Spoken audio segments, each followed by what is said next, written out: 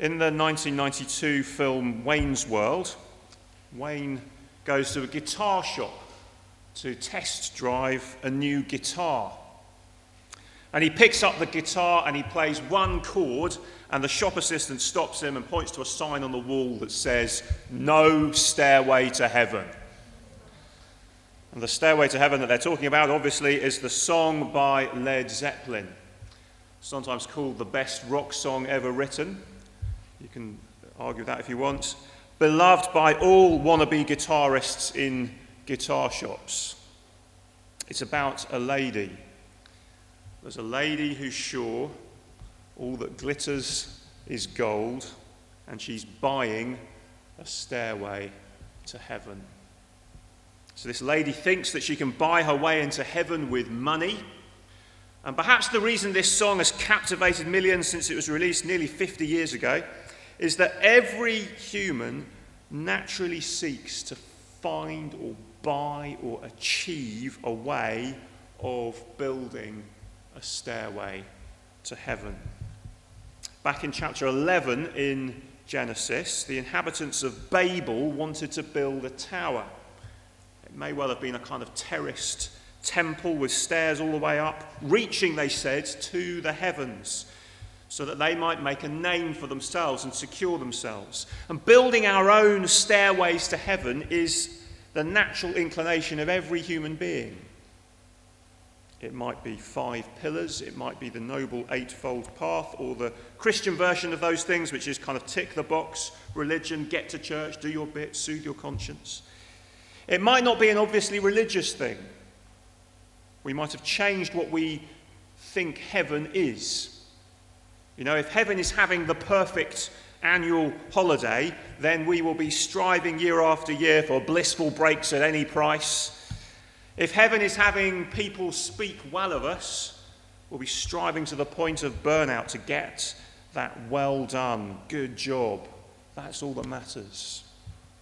If heaven is the house and the lifestyle and the bank balance, we'll be prepared to work to breaking point to get it. Those are all different ways of trying to build a stairway to heaven. Now, the verses from Genesis that we're concentrating on this morning, which I'm going to read in a moment, they focus on a stairway to heaven, or to be more accurate, they focus on a stairway from heaven. Now, let me turn to page 30. We're going to read that. If you've been here, Jacob has just managed to deceive his father Isaac into blessing him over his brother Esau, but now Jacob has had to flee because Esau wants to kill him, and Isaac blesses him again at the beginning of chapter 28, and off he goes, and Esau marries again, and then we come to verse 10. So chapter 28, verse 10 on page 30. Follow with me. Jacob left Beersheba and set out for Haran. When he reached a certain place, he stopped for the night because the sun had set. Taking one of the stones there, he put it under his head and lay down to sleep. He had a dream in which he saw a stairway resting on the earth, with its top reaching to heaven, and the angels of God were ascending and descending on it. There above it stood the Lord, and he said, "I am the Lord, the God of your father Abraham and the God of Isaac. I will give you and your descendants the land on which you are lying. Your descendants will be like the dust of the earth, and you will spread out to the west and to the east, to the north and to the south. All peoples on earth will be blessed through you and your offspring. I am with you and will watch over you wherever you go, and I will bring you back to this land. I will not leave you until I've done what I promised you." When Jacob awoke from his sleep, he thought, "Surely the Lord is in this place, and I was not aware of it." He was afraid and said, "How awesome is this place! This is none other than the house of God. This is the gate of heaven." Early the next morning, Jacob took the stone he'd placed under his head and set it up as a pillar and poured oil on top of it. He called that place Bethel, though the city used to be called Luz. Then Jacob made a vow, saying, if God will be with me and will watch over me on this journey I am taking and will give me food to eat and clothes to wear, so that I return safely to my father's house, then the Lord will be my God. And this stone that I've set up as a pillar will be God's house, and of all that you give me, I will give you a tenth. So if you look at the back of the pink notice sheet, you can follow through. If you want, you can take notes if you wish. First, we see in the first couple of verses 10 to 11, the sun goes down. The sun goes down. What does it feel like to be Jacob at this point? He's living with the consequences of his sin and deception. Yes, he's got his blessing, but now he is away from his father and his family. And as the sun goes down, he has to sleep rough, out in the open, stone for a pillow. You might say he's hit rock bottom. He's the man who has been blessed by his father, but his circumstances don't seem to match that. I thought God was on my side. That's what all the prophecies and blessings have said, but right now, he might be thinking, it looks like the opposite is true. Have you felt what Jacob feels when circumstances don't make sense, when they don't line up with how you thought that things were meant to be? There's a sense in which this is Jacob's fault because he deceived his father and he cheated his brother. But there's a sense also in which now he's a victim of his brother's anger. And that is a realistic view of how life often goes, isn't it? We find ourselves in situations where we're simultaneously reaping the consequences of bad choices, of sin, but we're also seeing the consequences of the bad choices and sin of others against us, all at the same time. The vast majority of relational problems that we face in our lives are like that, aren't they? When a relationship turns sour with a best friend or a parent or a sibling, a child, a spouse, we're very unlikely to be able to claim 100% innocence. And yet we may also be very conscious of pain caused by others towards us because life is messy. And so there is Jacob. And more than just his circumstances, there is his knowledge of God as well. Thus far in his life, God is someone who he knows a lot about. But the question is, does he actually know him? Abraham and Isaac had direct encounters with God early in their lives, but so far Jacob's knowledge is second-hand. And the thing is, when you're at rock bottom, sleeping on a stone, this is hardly the time that you expect that to change. I know for myself, when life is tough for whatever reason, the drawbridge easily goes up, there's a temptation to withdraw. It's easy to say things like, well, what's the point of praying?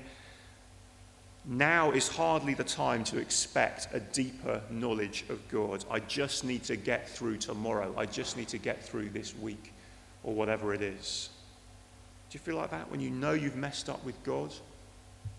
Or you've messed up with your family, or you've been rude to your friends? I'm a terrible person. I'm a terrible Christian, we think. Best thing is to go to bed and hide.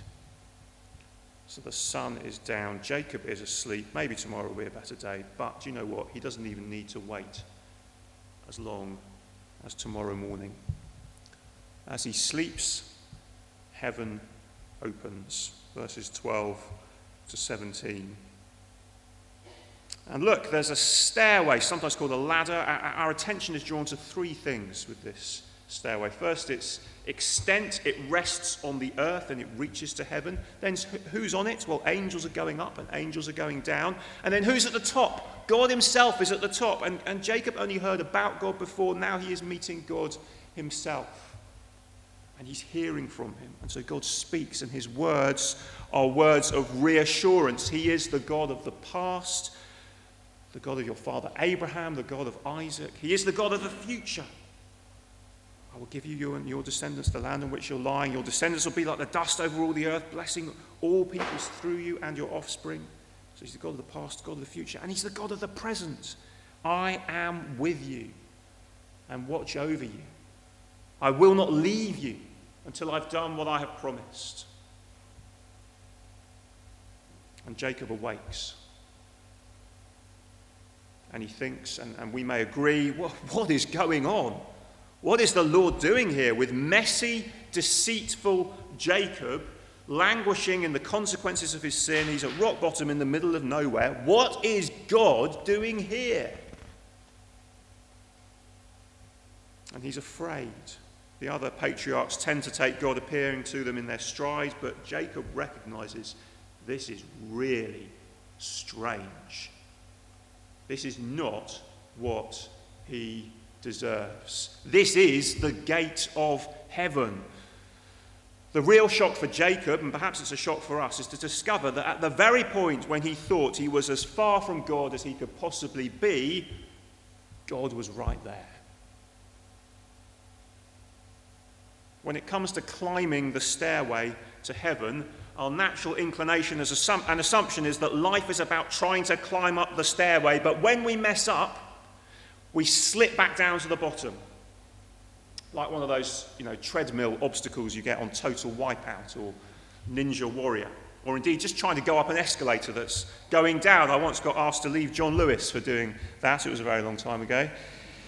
But that is how we assume it works, isn't it? If we want to get into heaven, if we want to get accepted by God, you've got to climb up.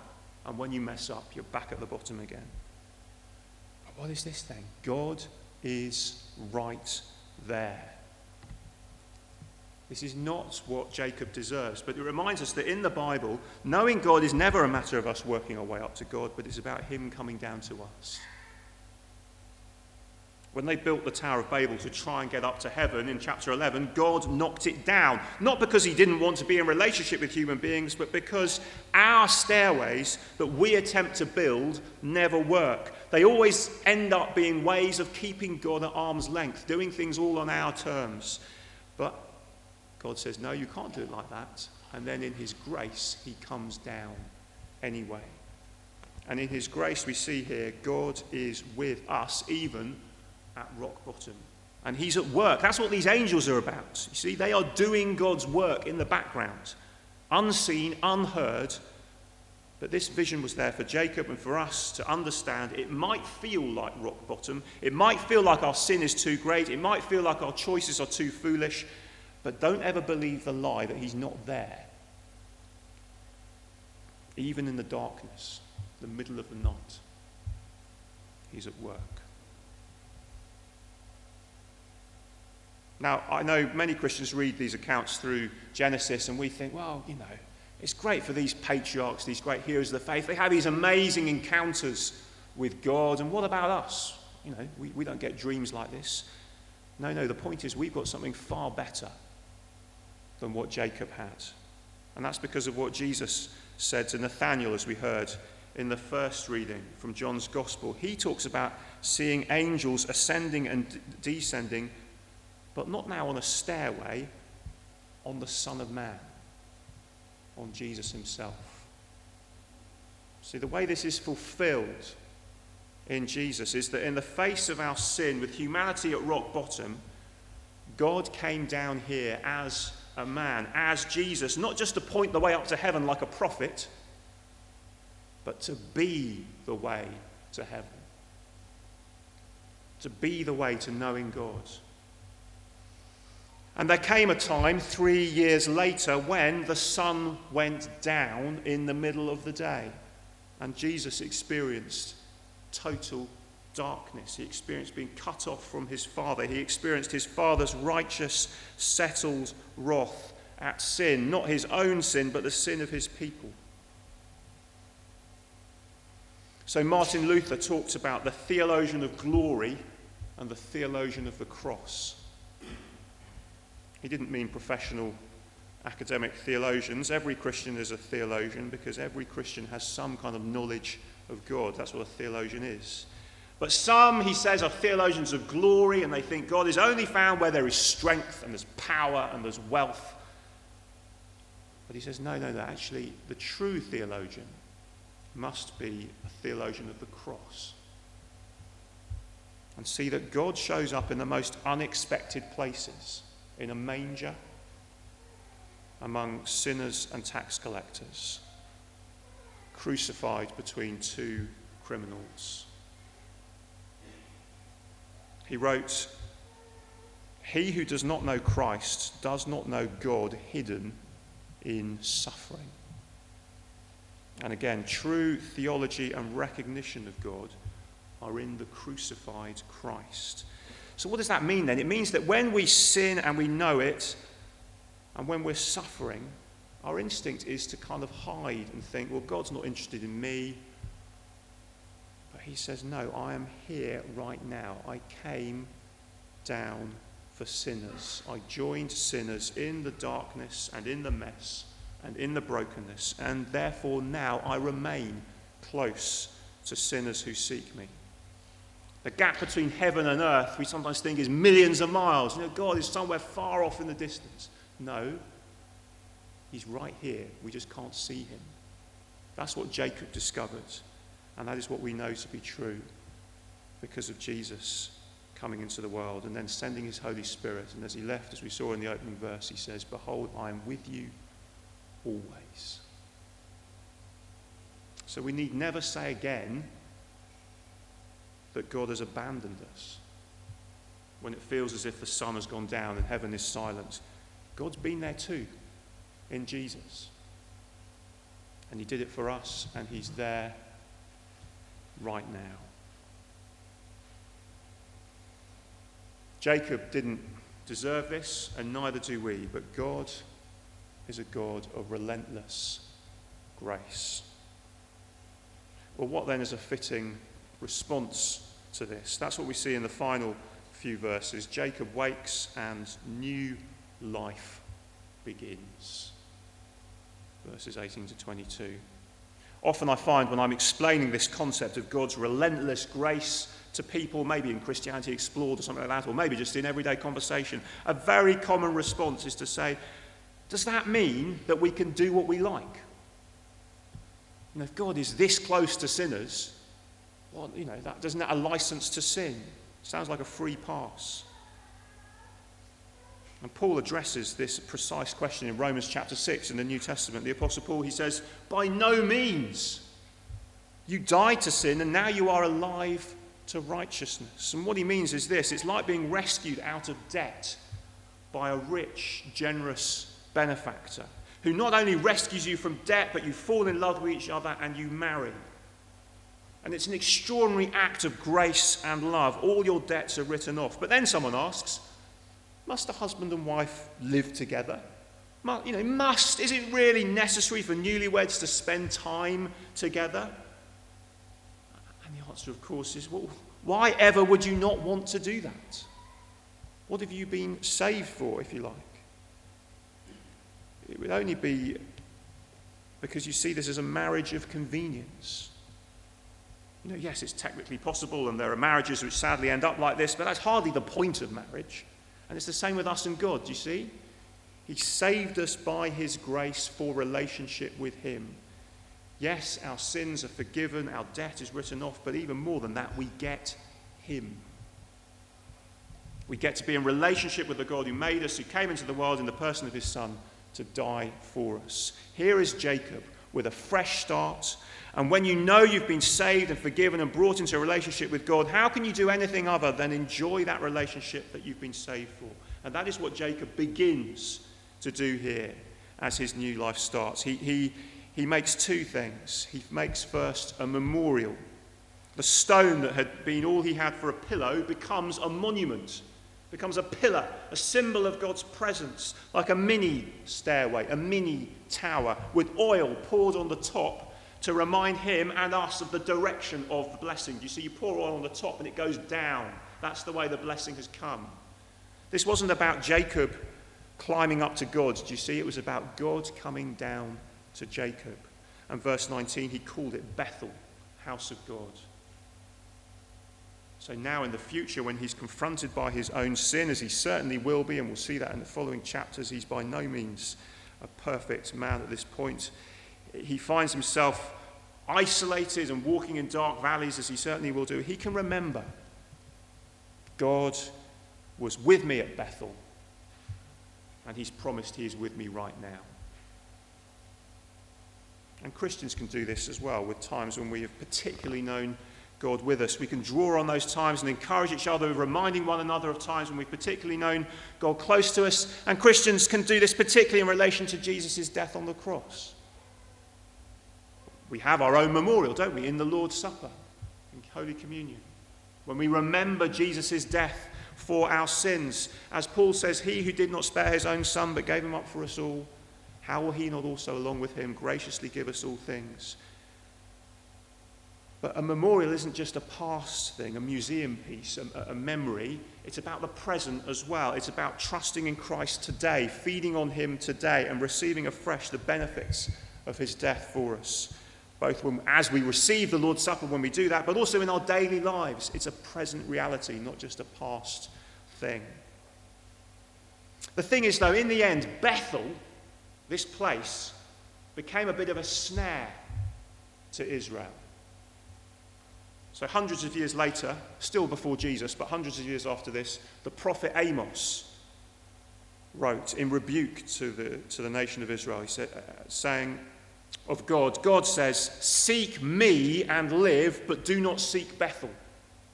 Because the thing that had happened was the place where God had once met with Jacob became an alternative to actually meeting now with the living God.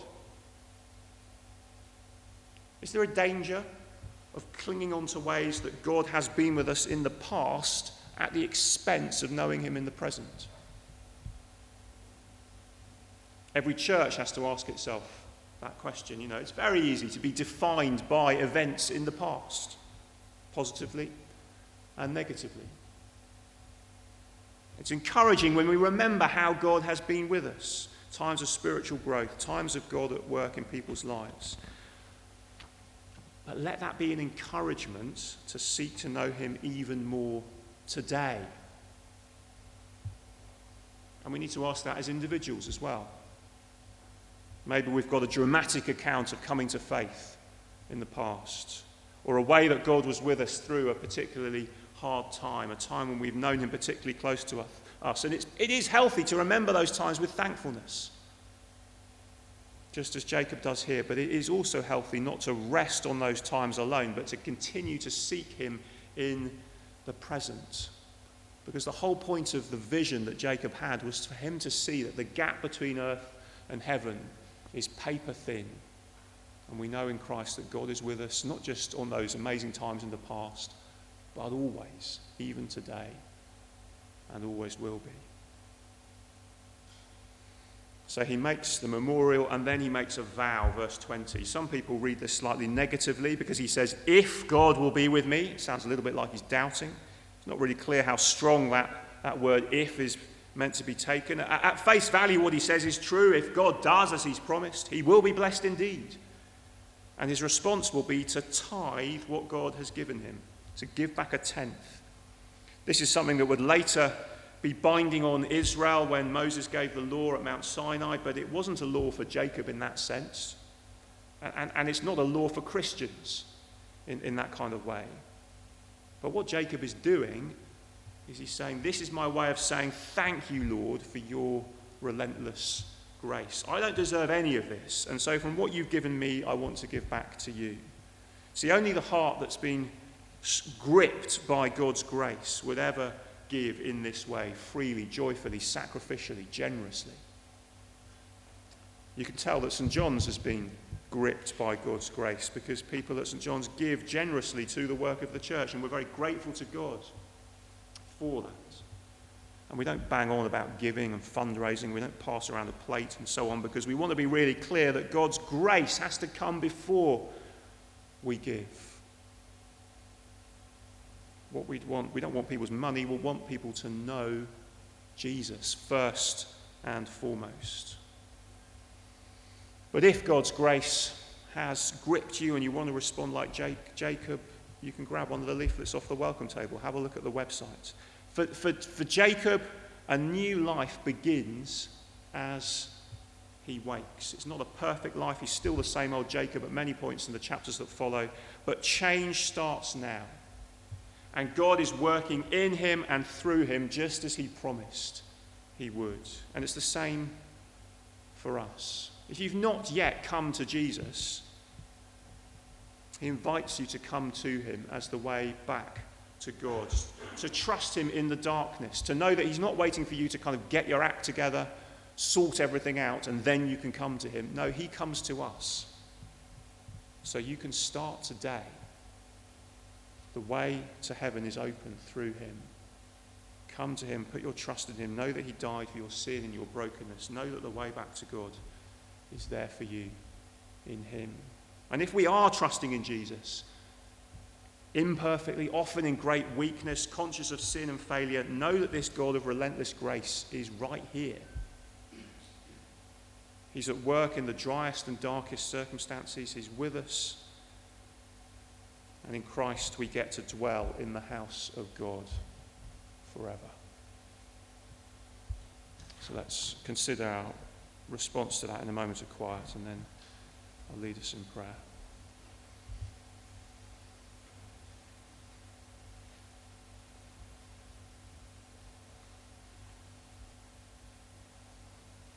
Father God, thank you that you are with us. You don't wait for us to make our way up to you, but you have come down to us in Jesus.